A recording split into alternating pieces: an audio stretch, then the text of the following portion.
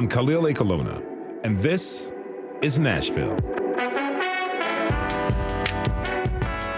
Since 1996, the Children's Memory Garden has honored the children of our community lost to violence.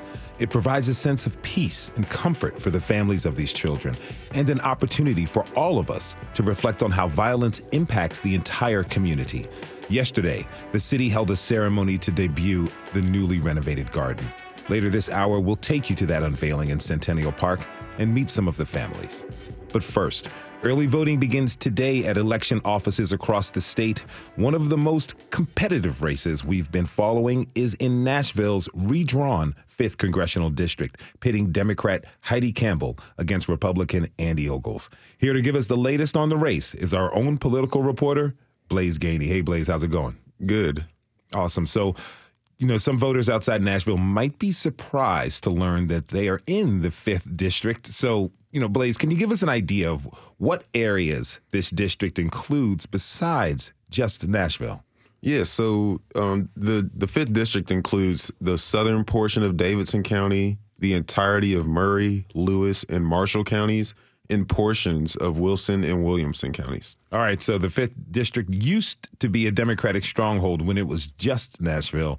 But because of the redistricting, which you've been following very closely, now, State Senator Heidi Campbell really has her work cut out for her. How does the redrawn district benefit Republicans? Well, so one of the ways that pollsters are predicting that this district will be a benefit to Republicans is based on the 2020 election results. And the ones that they have show that President Donald Trump would have won the district by 11 points, which was a little over 41,000 votes. And you can count that with the fact that some people in Davidson County are also likely to vote Republican. I've spoken to some who are, very happy and feel like for years when it was a Democratic stronghold that their voice wasn't being heard. And so if you account both of those things, it's a clear advantage for Republicans. So Campbell has been focusing on issues she thinks will help this race, including the state's abortion ban that has outlawed the procedure in the state with no exceptions. How has abortion animated this race? Well, you're exactly right. It's sort of been the focal point of this in several other races, but I think now they're sort of pivoting to find more things to attack their opponents about, as far as Democrats attacking Republicans and trying to point out things Andy Ogles, her opponent, is doing. As far as, not debating, she's really been tweeting and very vocal about the fact that residents and candidates or voters won't see any debate. But, an interesting part to talk about abortion more is the speech that Biden gave yesterday at the historically black University Howard in Washington, D.C. He asked for people to remember how they felt on the day the Dobbs decision was overturned. And I think that's a sign of him trying to, re-engage and, reanimate people and take them back to that time with all the energy that they had to go out and protest, to now take that same energy and use it again to get out and vote. Well, what has Republican Andy Ogles said about abortion? Well, I think the biggest thing and most repeated is that he wants no exceptions. He thinks the current law is perfect the way that it's written, and he calls exceptions a red herring used by Democrats to taint the conversation. Now, Ogles did not return your requests to participate in your coverage of this race, but that didn't stop him from appearing elsewhere. He actually answered a question by a conservative radio outlet. Let's listen. And talking to some liberal media over at NPR or whatever isn't going to win this race. Talking to real people is, and that's what we're doing. Wow, dang. Okay, well, I think I'm a real person, but, we know our listenership includes people of all different political persuasions. So, Blaze, what is Ogle's strategy here? So his strategy is essentially to paint everybody that he doesn't speak to, and of course, Democrats as the enemy. And, that means not doing interviews with non-conservative leaning people that could possibly open him up to criticism. And if he does that, most of the info being shared will be with a positive intent. It'll come from people who likely want him to win, are on the same side of the political atmosphere as him. And it'll, be pushed out to the people that he already anticipates will vote for him. You hinted at this a little bit earlier, but I'd like some clarification. Will the two candidates debate? I wouldn't hold my breath. Wow. Okay. So, will money play a factor into this? How do the two campaigns, how do they compare in fundraising? So money will definitely play a factor. They've both done a very good job of raising money. Heidi Campbell has raised more, she spent more, and she still has more money left than her opponent. But she's also playing from behind, essentially being in this Republican-leaning district. So only time will really tell if raising more in this district helped her. If she wins or even loses or closes that gap between Trump and Biden in 2020, it could be looked at as a win for what the future may hold, since these maps will be in place until 2030, unless, there's a challenge against the maps in courts. That's WPLN politics reporter Blaise Gainey. You can read more of his coverage of the 5th District at WPLN.org. And while you're there, you can find out where to cast your ballots because early voting starts today.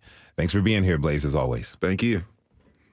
We have to take a short break. When we come back, we'll go out to the Children's Memory Garden in Centennial Park and meet some of the people responsible for this special place. Do you have a loved one who is memorialized at the garden? What does it mean to you? Tweet us at This Is Nashville. We'll be right back.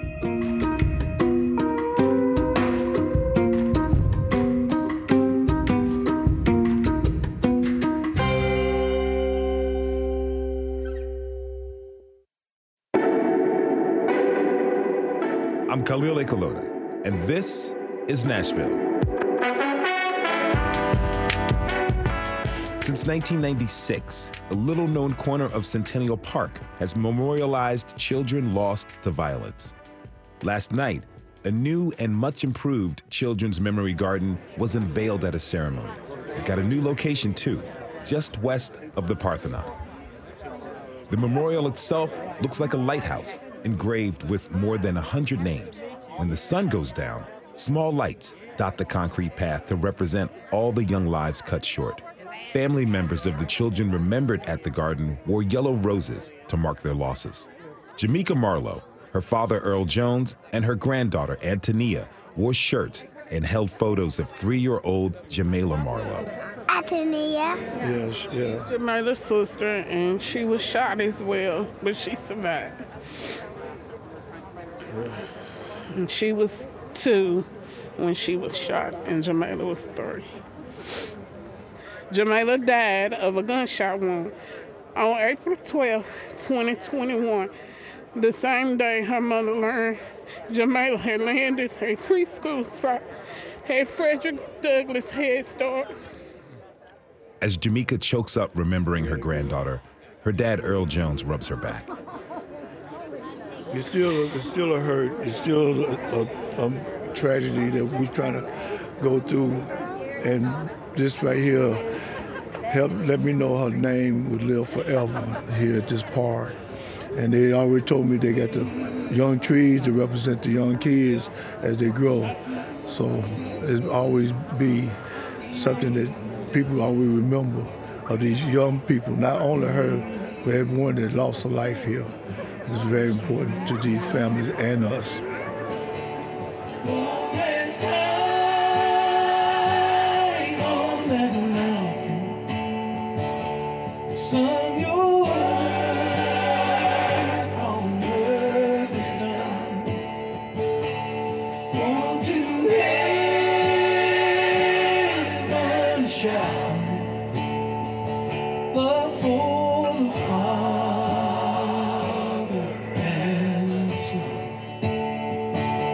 You're safely home in the arms of Jesus. Eternal life our children found. The day will come, I know we'll see that sacred place on that holy ground.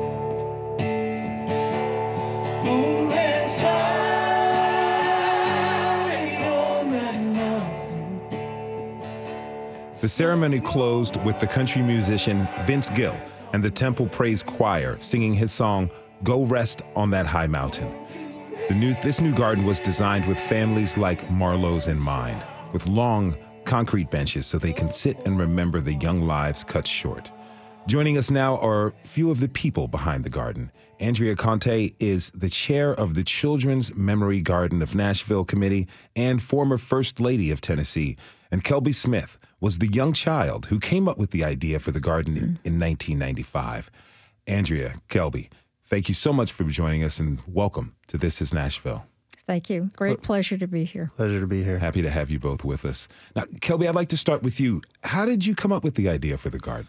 So the nightly news back when I was in that 6-7-year-old age range was something that I feel like most families sat in and watched. My dad, that was his thing pretty much every day. We never missed it. And I just, wanted to be around Dad. Mm-hmm. Half the time didn't pay attention, but it seemed like it became fairly repetitive to start noticing children being killed, and at that age, thinking that was kind of odd, even as young as I was, thinking it just doesn't seem normal for kids to be getting killed as frequently as it was happening. So I remember saying something to him one night after Regina's daughter, Adriana, and Jeremiah. Those two stories just really sat heavy with me, even at that age. And I remember saying something to the effect of, if somebody killed me, would you cry? Mm. And he kind of, sat back in his chair and thought that seemed like a crazy question for a kid to ask. And he was like, well, of course. And I was like, well, those people are hurting right now. We should do something nice for them. And he thought that was, I guess, relatively profound from a 6-year-old. So he reached out, and I don't know who he reached out to, but, obviously Andrea was heavily involved in anything and everything. And at some point she was brought into this, as well as a lot of other prominent figures with the garden, and it just took off from there. Andrea, how did you first become involved with the garden? Well, I think Kelby's giving me too much credit because he and his dad ended up approaching Metro at the time, and Metro loved the idea and set aside a place in Centennial Park for the garden. And that's how it started in 1996. And I certainly was there when it was dedicated. And it was maintained by volunteers for a couple of years. I remember going over there and pulling weeds and just taking care of the garden until Parks took all of that on it themselves. Now, Kelby, let's go back a little bit. You're 6 years old. You're seeing reports of these kids your age who were being killed. What did you think when you watched those stories? So specifically with Jeremiah, there was, I believe he was 12 at the time, but the story was that he was buying ice cream. And I think, memory serve, that was the first one that really got my attention because, you hear the word ice cream as a kid and you just, perk up and you're like, whoa, ice cream. Mm-hmm. So at that age, that was the coolest thing that could happen to you on a summer, vacation is hearing that ice cream truck roll by. Obviously, this was a little different situation, but to think that a kid was, minding his own business, out buying ice cream at a corner store, and becomes a victim of a shooting, whether it was obviously directed towards him or not, he was wrong place, wrong time. And that specifically I remember thinking to myself, how does that happen? Yeah. And that was probably the biggest impact on me specifically, as well as her story. I understand your dad's a horticulturalist, right? Yeah. He does. He's owned several businesses, but always geared around landscaping and, development and stuff like that. So is that where the idea for the garden really was birthed? Yeah. So I remember specifically saying something to the effect of chocolates or flowers for the victims' families. And he kind of just thought that didn't seem like enough. And he approached me with, I have this business, I have these greenhouses full of plants. Like, I feel like there's something we can do more than that. Mm. And that's where the memory of, or the idea for the garden came in, because flowers, they come and go. Mm-hmm. A place to go to be with the memory of your relative is something you can have forever. So that's where that idea really took off. Mm-hmm. Now, we just heard a small part of yesterday's ceremony. Andrea, can you tell us what's changed in the renovation of the garden? Well, the original garden wasn't handicap accessible, and water pooled in the center of it every time it rained to any degree. And it really wasn't well known in Nashville. So the new children's memory garden is one that this whole community embraced. As we started with just a working group to try to get our arms around what we wanted and what the community wanted, and I had to approach a lot of volunteers and just ask them if they would get involved, and also Metro departments, because it wouldn't have been successful without Metro Parks, without the mayor's office, without the attorney general's office, with the district attorney general's office, without the police department. And and everyone I spoke with, there was no hesitation. Yes, but we want representation on that. This is like a total, full community effort. It's a full community effort, and at the ceremony last evening, you really saw that in the video clips. What's the difference in design now? What will people see when they go? This is designed by a professional landscape architect, and there are sweeping granite benches that rise and then descend back into the ground, which symbolize just the cycle of life. There is a lighthouse monument that captures the history of the original garden, and it contains all the plaques that a man named Charlie Hunt of Hunt Memorials, he carved the kids' names into those plaques every year for 20 years. And so it displays all of those plaques. It's a lot of dedication and time from a lot of different people, including yourself. Tell me, why invest in this garden in this way? Well, mostly because it needed to be done. And I have I just had a lot of interest in it because I was there when it was first dedicated, and I have been a victim, of course, and which is part of the reason I do this. So victim advocacy is really important to me, but this garden kind of goes beyond that. I mean, this garden is about kids. It's about sometimes just little tiny kids. And we now have, just looking at the number of children we have in that garden, it's almost 250.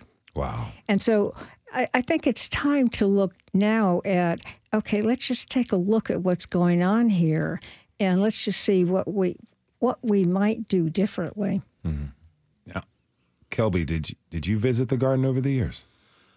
Yeah, the original one, as Andrea said, it was basically based of volunteers that did the upkeep. So memory serve, at least twice a year, made trips out there with my dad to, remulch, touch up. I do remember vandalism being part of it to a degree, so trying to rectify some of those issues and little things like that. But I would say after I turned about 10 to 12, somewhere in that ballpark, I don't think I had been back since until about 3 weeks ago when I got to go over and look at it before the dedication. What was that experience like when you got to see it after all these years? They actually filmed my live reaction to it, and I didn't have to sell that at all. I mean, it is extravagant by comparison. Just as Andrea was saying, the way they've gone about just the details and the intricacies that are involved in this one versus the old one, and just the raw size of it. I mean, I would say it's probably 7, 8, 9, 10 times the size of the original. And where they put it is so much better in the sense that people had kind of not ever realized what was over there. It was blocked by a lot of trees. And again, it was off in a corner. So you just didn't naturally wind up in that spot. Whereas this area is kind of more central to a degree, and the sidewalks kind of naturally funnel you into it. So even if you're walking and you really don't realize what you're walking into, you become part of it because it comes right through the center, at which point you can't miss that lighthouse. You're going to see those names and wonder what they are. And as you walk over there, you become part of the garden in a sense that, your awareness obviously is being brought to the purpose of it. And that to me is the biggest thing, because a lot of times I think as people, we don't become advocates for certain things until we become a victim of it or a part of it or have a family member become, somehow involved with it. Whereas with this, I think people just naturally being able to walk in there and go, what is this place? And then seeing it, they become an advocate without even meaning to. And I think that that's the biggest thing. They become part of the garden. That's very heavy and powerful. If you're just tuning in, this is Nashville, and I'm your host, Khalil A. Colonna. We're talking this hour about the Children's Memory Garden in Centennial Park, memorializing children in our community lost to violence. Now I'd like to bring in the mother of one of these children, Regina Hockett. Welcome to This is Nashville. Thank you for being here. Thank you for having me. How are you today? I'm great. I'm having a good day. Wonderful. Now, your daughter, Adrienne, was one of the children that inspired the creation of the Memory Garden. Can you tell us a little bit about her? About Adrienne? First, Adrienne was a little girl that I asked God for. She was, I guess the bubbly personality comes from me. She was bubbly. She was a servant. Anytime people would come to my home, friends or family, she was always the one to come and ask, can I get you anything? Can I get you water? Have you eaten? She was just that kind of little girl. Even in church, she was one of the ushers, and she was an usher. She did her job. She did it, and she did it well. Would you mind sharing what happened to her? On October the 17th, 1995, Adrienne and I we were going to take a trip to Virginia to my sister's home to visit her for Thanksgiving, where most of us were going. So we were buying airline tickets, and we had to go to the Mega Market store in Antioch to purchase the tickets. And as I was making the purchase, she asked me for a quarter. She saw the big bubblegum machine, and she wanted bubblegum. So I said, I don't have a quarter now, but when I finish this purchase, I will have one. But she remembered that I kept change in the ashtray of my car. And she walked out the store. I didn't see her leave, but she walked out the store to go to the car to get the quarter. Someone walked in the store and said, there's a man in the parking lot that has shot, he shot a lady. And she was her size. She was like a little lady. She was only 12 years old. And they stopped everybody from going out the store. And as they stopped, I went down the front of the cashier's aisles and looking, because the first aisle I looked at was the baking aisle, because she loved baking. So I didn't see her, and I looked down the next aisle and I didn't see her. So I just stood there, not knowing, what really would happen. And as they let people out of the store, I walked out, and the first thing I saw was her shoes. She had on a pair of patent leather shoes, and they were shining, bright. And that's when I said, that's my baby. I'm sorry. And not knowing what had happened until later, thinking we were going to the hospital. They kept saying, we'll call the ambulance, And when I saw him pull the sheet over her, I just yelled, we're not going to the hospital. And then they just whooshed me back into the store. I'm deeply sorry. Yeah, thank you. How did you first hear about the garden? I don't even remember. It was such a blur, because it was 96, and I was really having a hard time dealing with the loss of my daughter. I don't remember. I don't remember but I remember going, and I remember them telling us about Kelby and I was to see him yesterday. It was like, you was only 7. Was it 7? I think it was 7. It was 7. Look at you now. He said 33.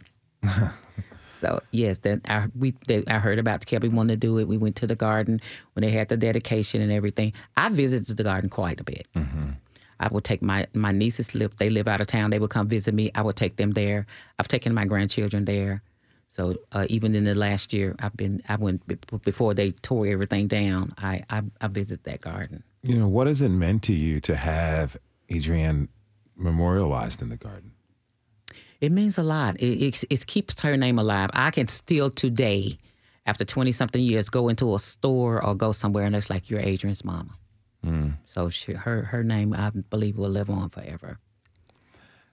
Now, you know, Kelby, when you hear stories about how your ideas helped families to grieve with their loss, how does that make you feel? It's tricky for me now because, you know, at 6, I remember 7, a lot of people approaching me and, you know, kind of wanting to, I don't want to say put the spotlight on me, but I guess acknowledge me. At that age, you know, you're just running around having a good time. And I guess it didn't really sit with me, obviously, to the degree that it does now as a father of 3 myself, you know, and a daughter that's almost as old as her daughter was at the time. The point of the garden was never about me or my father or, you know, anything like that. It was always for the kids, you know, because, again, even back to that age, I guess I had a fairly good grasp on the concept of death and, you know, the fact that once you're gone, you're gone. And that seemed very permanent because it is permanent. And, you know, I didn't want to ever be myself one of those people. You know, obviously her daughter, you know, I imagine her being exactly like her. And she's one of the coolest people I know. So, you know, the idea of having a place where those kids are forever remembered is the most important thing. So as to your question, you know, it's not really about me. It's totally about the kids and the families. And I'm just happy that I was able to be a part of it. You know, Andrea, you've spent so much time looking over the garden. What does the garden mean to you? It means a remembrance. It means remembering these children and remembering these families. Just knowing some of these families has been such a blessing to see how they help each other heal and just how heartfelt everything that they do for each other is. It's like an experience I've never had. Andrea Conte is the chair of the Children's Memory Garden of Nashville Committee. She was joined by Kelby Smith, who came up with the idea for the garden as a child back in 1995. Andrea, Kelby, thank you again for being with us today. Thank you. Thank you. Regina Hockett is going to stay with us. And before we go to break, we're going to listen to a song that country musician Vince Gill wrote for Regina's daughter, Adrienne. It's called Pretty Little Adriana, and he performed it last night at the ceremony. I had a daughter that was about the same age as Adrienne. And I wrote this song from the perspective of what it must be like to lose someone like that. This song's called Pretty Little Adriana.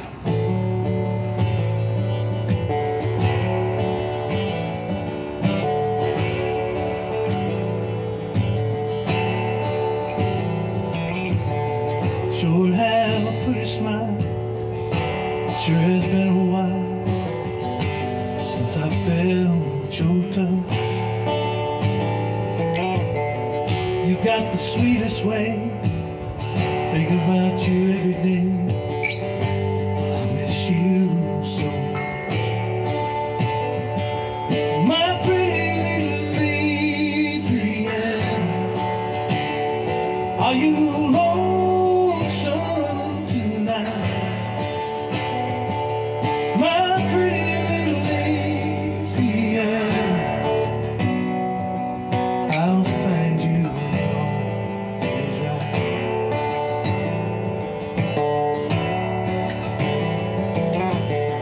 So soft and innocent, sweetest night I ever spent, being held in your embrace. You're such a gentle soul, it's killing me to know, when will I see your face? My pretty little Adriana, are you lonesome tonight?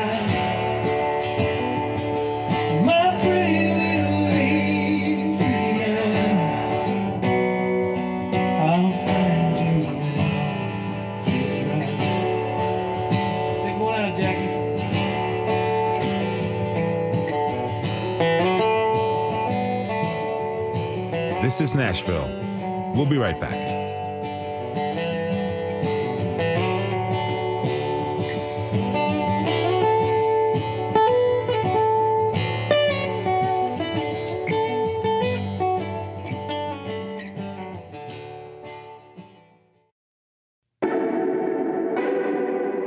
I'm Khalil Ekolona, and this is Nashville. We've been talking this hour about the Children's Memory Garden, this decades-old memorial for children lost in our community to violence just got a refresh. The new memorial is a gathering space near the Parthenon in Centennial Park where lights and engraved structure honor the children we've lost. It offers families a space to reflect, remember, and grieve their losses. To have a place like the Children's Memory Garden means a lot for families. My next guests are here to share their family's stories. Debbie Gray is the aunt of Crystal Faith, who was 9 years old when she was killed in 2017. She is here with Enid Price, whose 3-year-old granddaughter, Paris, died in 2020. Debbie, Enid, thank you so much for being here with us today, and thank you for sharing your stories. Thank you. And Debbie, I'd like to start with you. You lost your sister Susan and your niece Crystal in 2017. Can you just tell us a little bit about them? Both of them were a little bit alike. Always had a smile on their face, bubbly, energetic. Crystal could hug anybody. I mean, stranger, never met a stranger, and had this incredible infectious smile. She was known as Sunshine, really, when you describe her. She loved hanging out with her older brothers, James and Andy. Loved pets, loved to fish. She was involved in softball, Girl Scouts, anything that you would think a typical 9-year-old would do. Well, what are some of your favorite and most fondest memories of Crystal? I mean, being around her, I think probably the funniest one is watching her sit with my grandmother, who was in her 90s. We're not tech savvy at that age, but she had a tablet, and she just sat with her with all the patience in the world and was showing her how to play Angry Birds. And my grandmother was so fascinated and was amazed. It was almost as if she was 9 years old herself, learning to play that. So there are lots of those fond memories, but that's a special one. You know, I understand this may be difficult for you, but would you mind sharing what happened to Crystal? So on June 23rd, really the June 22nd, 2017, Crystal's father gave her 20 times the dose of Benadryl that you would give a child that age to knock her out. And then he killed my sister, Suzanne, with a blunt trauma to the head and a stab wound to her back. And then after that, he set the house on fire and sealed up all the smoke detectors. And then, poured accelerant around the house and set it on fire. Luckily, a neighbor saw the house was on fire, and they were able to come in, able to rescue, to save, or they found them barely responsive, but took them to the hospital. And then Crystal died later of injuries from that fire. I'm sorry. Thank you. Enid, tell us about Paris. Paris was amazing. She was a bright little girl. She played with her dolls, played with internet better than I did. She loved everyone. She played with everyone. She was friendly to the public, more than she should have been. She was just an amazing little girl. I saw a picture of her. It looks like she had big, very squeezable cheeks. Yes, and eyes. What do you remember most about her? Her just being under me, hugging me, teaching me a lot of things that I didn't do. She taught me, showed me love. She showed me a lot of things I can't even imagine. I know sometimes, at least in my own family, grandparents, they see their own characteristics in their grandchildren. Did you see any of yourself? She was all of me. All of you. She was all of me. She was with me every day. She ate what I ate, the weird things that the younger generation wouldn't touch. She ate it. You mean like Brussels sprouts and stuff? Yes, olives, Yeah. oysters. She ate it. She wanted to hang out, do mechanical work on vehicles, whatever we was doing. She was trying to do what her older siblings was doing. Mm-hmm. So she was everything to us. She practically lived with my daughters. They slept together. She was more of their sister than their niece. You know, if you're comfortable sharing, can you share with us how Paris died? On July 9th, 2020, I got a phone call from my daughter. I had just dropped her off the night before, that my granddaughter wasn't breathing. My daughter was practicing CPR. She was on her way to the hospital with Paris doing CPR. That's all we knew at that time. And she passed that day. The autopsy was requested by me in the hospital. 6 months later, we found out it was a fentanyl overdose. Mm. And my daughter and her boyfriend were charged. One is still on the run. My daughter turned herself in. And she's doing her time. I'm sorry. Really deeply sorry. I'd like to hear from both of you about how you heard about the Children's Memory Garden. Debbie, how did you first hear about it? In April of 2019, I believe it was 2019, I was invited to an event that was hosted by You Have the Power, and it's recognizing those children that had lost their lives to homicide in the previous 2 years. And so I went to that event. It was at Centennial Park in the Arts Center. And that's where I met Andrea Conte and Kathy Gurley and a lot of the other people involved in the organization. And that's where I learned about the garden. I had not heard about it. So I did Google search, where is this garden? And like they said previously, it wasn't known to the public and it wasn't an easy place to find. But I remember finding it. It was a little bit like a scavenger hunt trying to find that. And that's how I learned about it. When you first saw it, what went through your mind? It's definitely a private place, but I thought, this probably could be better.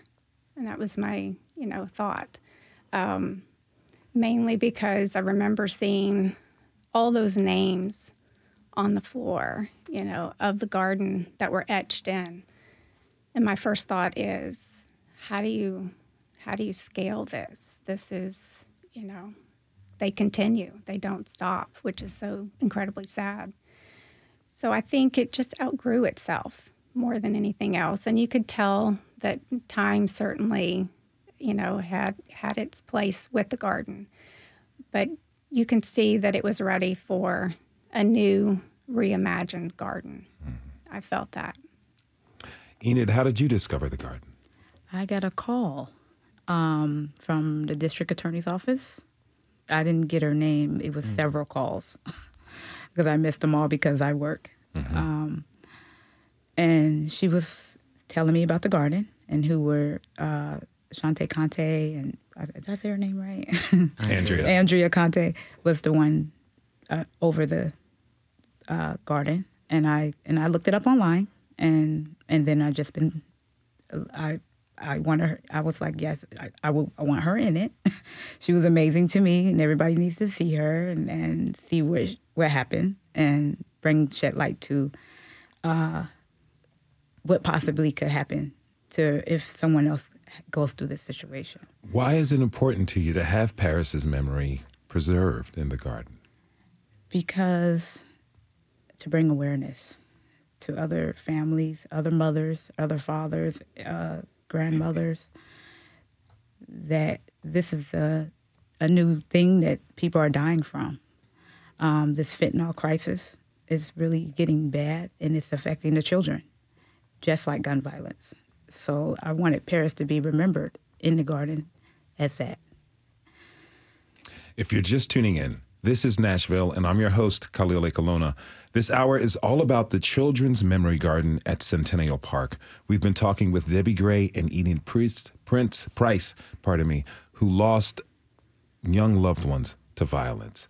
Regina Hockett is still with us. Now, Regina, as we mentioned, your daughter Adrienne is memorialized in the garden, and after all these years, you have remained involved with the garden, and you're on the committee. Why is it important to you that families have this space to reflect and to remember their children? Me going there is such, even the small garden, it was such a peaceful place. And the fact that the garden came about and they wanted to memorialize these kids whose lives were taken by a violent murder. It was, I wouldn't have thought to do it, but that thought that it was done, and they're bringing awareness to the gun violence and any other thing that's taking the kids' lives. I thought it's just a peaceful place. It was a peaceful place for me. Even now, to see the one now, it blew my mind to even watch the construction as it went on. They said, we're going to put the benches in next. And then we went to see the benches. I'm thinking about concrete benches. And I go out there and they got these granite benches with these beautiful colors reflecting off of it. It just blew me away. I just never expected it to look like that. Earlier, Kelby was talking about how you become a part of the park. How does that becoming a part, that sounds very powerful to me. How does becoming a part of this park really help people find peace? I think just the fact that it's the babies. I wished I had that sheet that they had that they was taking around with people, showing them the garden and what these different things meant. It was so powerful to hear how the trees meant something, and you had a tree over here that meant this is for the children, this is for the parents, and how the seats came together and how they came apart, and it was so awesome the way they explained it. I'm going to get with Kathy. I need to have that because it was really something to hear. And you've all suffered these really great, tremendous tragedies, but you're taking this experience and you've all decided to help others. Enid, you just mentioned that you wanted to raise awareness about fentanyl and that crisis in our communities across not only just Nashville and Middle Tennessee, but the nation as well. How do you hope to increase that awareness? It could be many things. I can't even think because I didn't write anything out, but hosting events or something for mothers and some type of community center or something someone they can come to. Many ways to try to help single mothers, fathers, everyone, grandmothers that's taken on a lot of responsibilities as this. To bring as many things I can come out and say I could think and I can bring awareness to. So it comes to head, but I can't speak it. But so when you've met other people who've suffered tragedies as well, what have those conversations been like? There's a lot of different tragedies. I've been going through in the past couple of months. Gun violence. Many. It's me just comforting them and talking to them and guiding them. They're in the right direction, and it's many. I'd have lost count. I just been speaking to a mother the other day. She's, they're battling drugs, so they have children. I don't have no one to talk to. They was just saying, where can I go? Do you know anyone? I have other children that's battling drugs, and me guiding them into treatment. There's not many treatments out here for them. So it's not just one child that I have that has a drug problem. I have two others. So, and I sent them home to Alaska because there wasn't no place for them here. So to it's them being comfortable to speak to people about this. That's what it's about. Thank you for sharing that. Regina, what do you want people who have not had this experience to know about the Children's Memory Garden?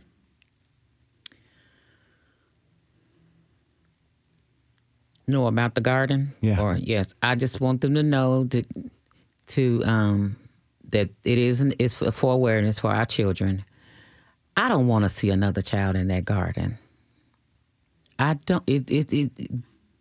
Nobody, no parent wants to bury their child. I never thought this would happen to me. But if it just happened to be this way, the garden, I promise you, the garden will bring you peace. It would just bring to me. I'll tell you about the story when we went out when they planted the willow tree. They planted the willow tree, and Andre and Kathy and some more of the planning committee went out. We're looking up. What flies by? A dove. Mm. And somebody said, "Was that a dove?" And then we all said it at the same time like a song. Was that a dove? And it was. I keep looking up, and there was in the tree was a nest. They had just planted the tree. So I just believe God is there. Our babies are there in spirit. And just like I said earlier, it's going to bring peace. You can go there and sit. They have benches, really nice benches. You can sit there and you can reminisce and think about your child. Now, Debbie, you've become involved with the YWCA. You're raising awareness about domestic violence. What more can we do as a community to protect and care for children? Well, excuse me. I think keeping families safe. I'm a big advocate for the YWCA.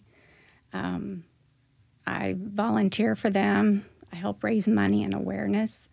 I want to make sure that families know that there are resources that are available. I don't want families to go through what our families did. And I think at the event last night, we saw a lot of discussion around, community. It is a community. There's so many aspects of the garden, but all the community that took to bring this together. But it's going to take that to protect young children, and knowing that those resources are there through the Office of Family Safety, through the YWCA, through lots of other organizations. And I'm talking about an incredible ecosystem that works in tandem with each other, and making sure that those resources are being used and people know that they're there. That's important to me. What do you want people to know about the importance of the garden? Statistics told through a story that invokes emotion is remembered. And these 250 children are not statistics. They're humans. Mm-hmm. They had families that loved them, friends and community that cared for them. They had hopes and they had dreams. They had gifts and talents. And their lives were tragically ended too soon. And this garden remembers them and their stories, so they're not forgotten. That was Debbie Gray. She was joined by Enid Price and Regina Hockett. They are all family members of children who were memorialized at the Children's Memory Garden in Centennial Park. I want to thank all of you for being with us today. I want to thank all of you for sharing our stories, sharing your stories. I've truly, truly appreciate it. You're welcome. Thank you. Thank you. We want to thank everyone who tuned in this hour. Tomorrow, it is suddenly chilly outside. That's a good indication that it's high time to harvest the crops in your garden. We'll get some tips and learn how to forage in our region. This is Nashville is a production of WPLN News and Nashville Public Radio. Listen back at thisisnashville.org or wherever you get your podcasts. Our producers are Steve Harouche, Rose Gilbert, and Paige Flager. Our digital lead is Anna Gallegos-Cannon. Michaela Elias is our technical director. Our executive producer is Andrea Tudhope. Shout out to our intern, Tori Hoover, and the masterminds behind our theme music, LaRonge and Namir Blade. Special thanks to Tori Johnson, Kathy Gurley, and the family of Jamela Marlowe. The conversation doesn't end here. Tweet us at This Is Nashville. Find us on Instagram and tell us what you want from our show by filling out our quick survey online. This is Nashville. I'm Khalil Ekalona. We'll see you tomorrow, everybody, and be good to each other.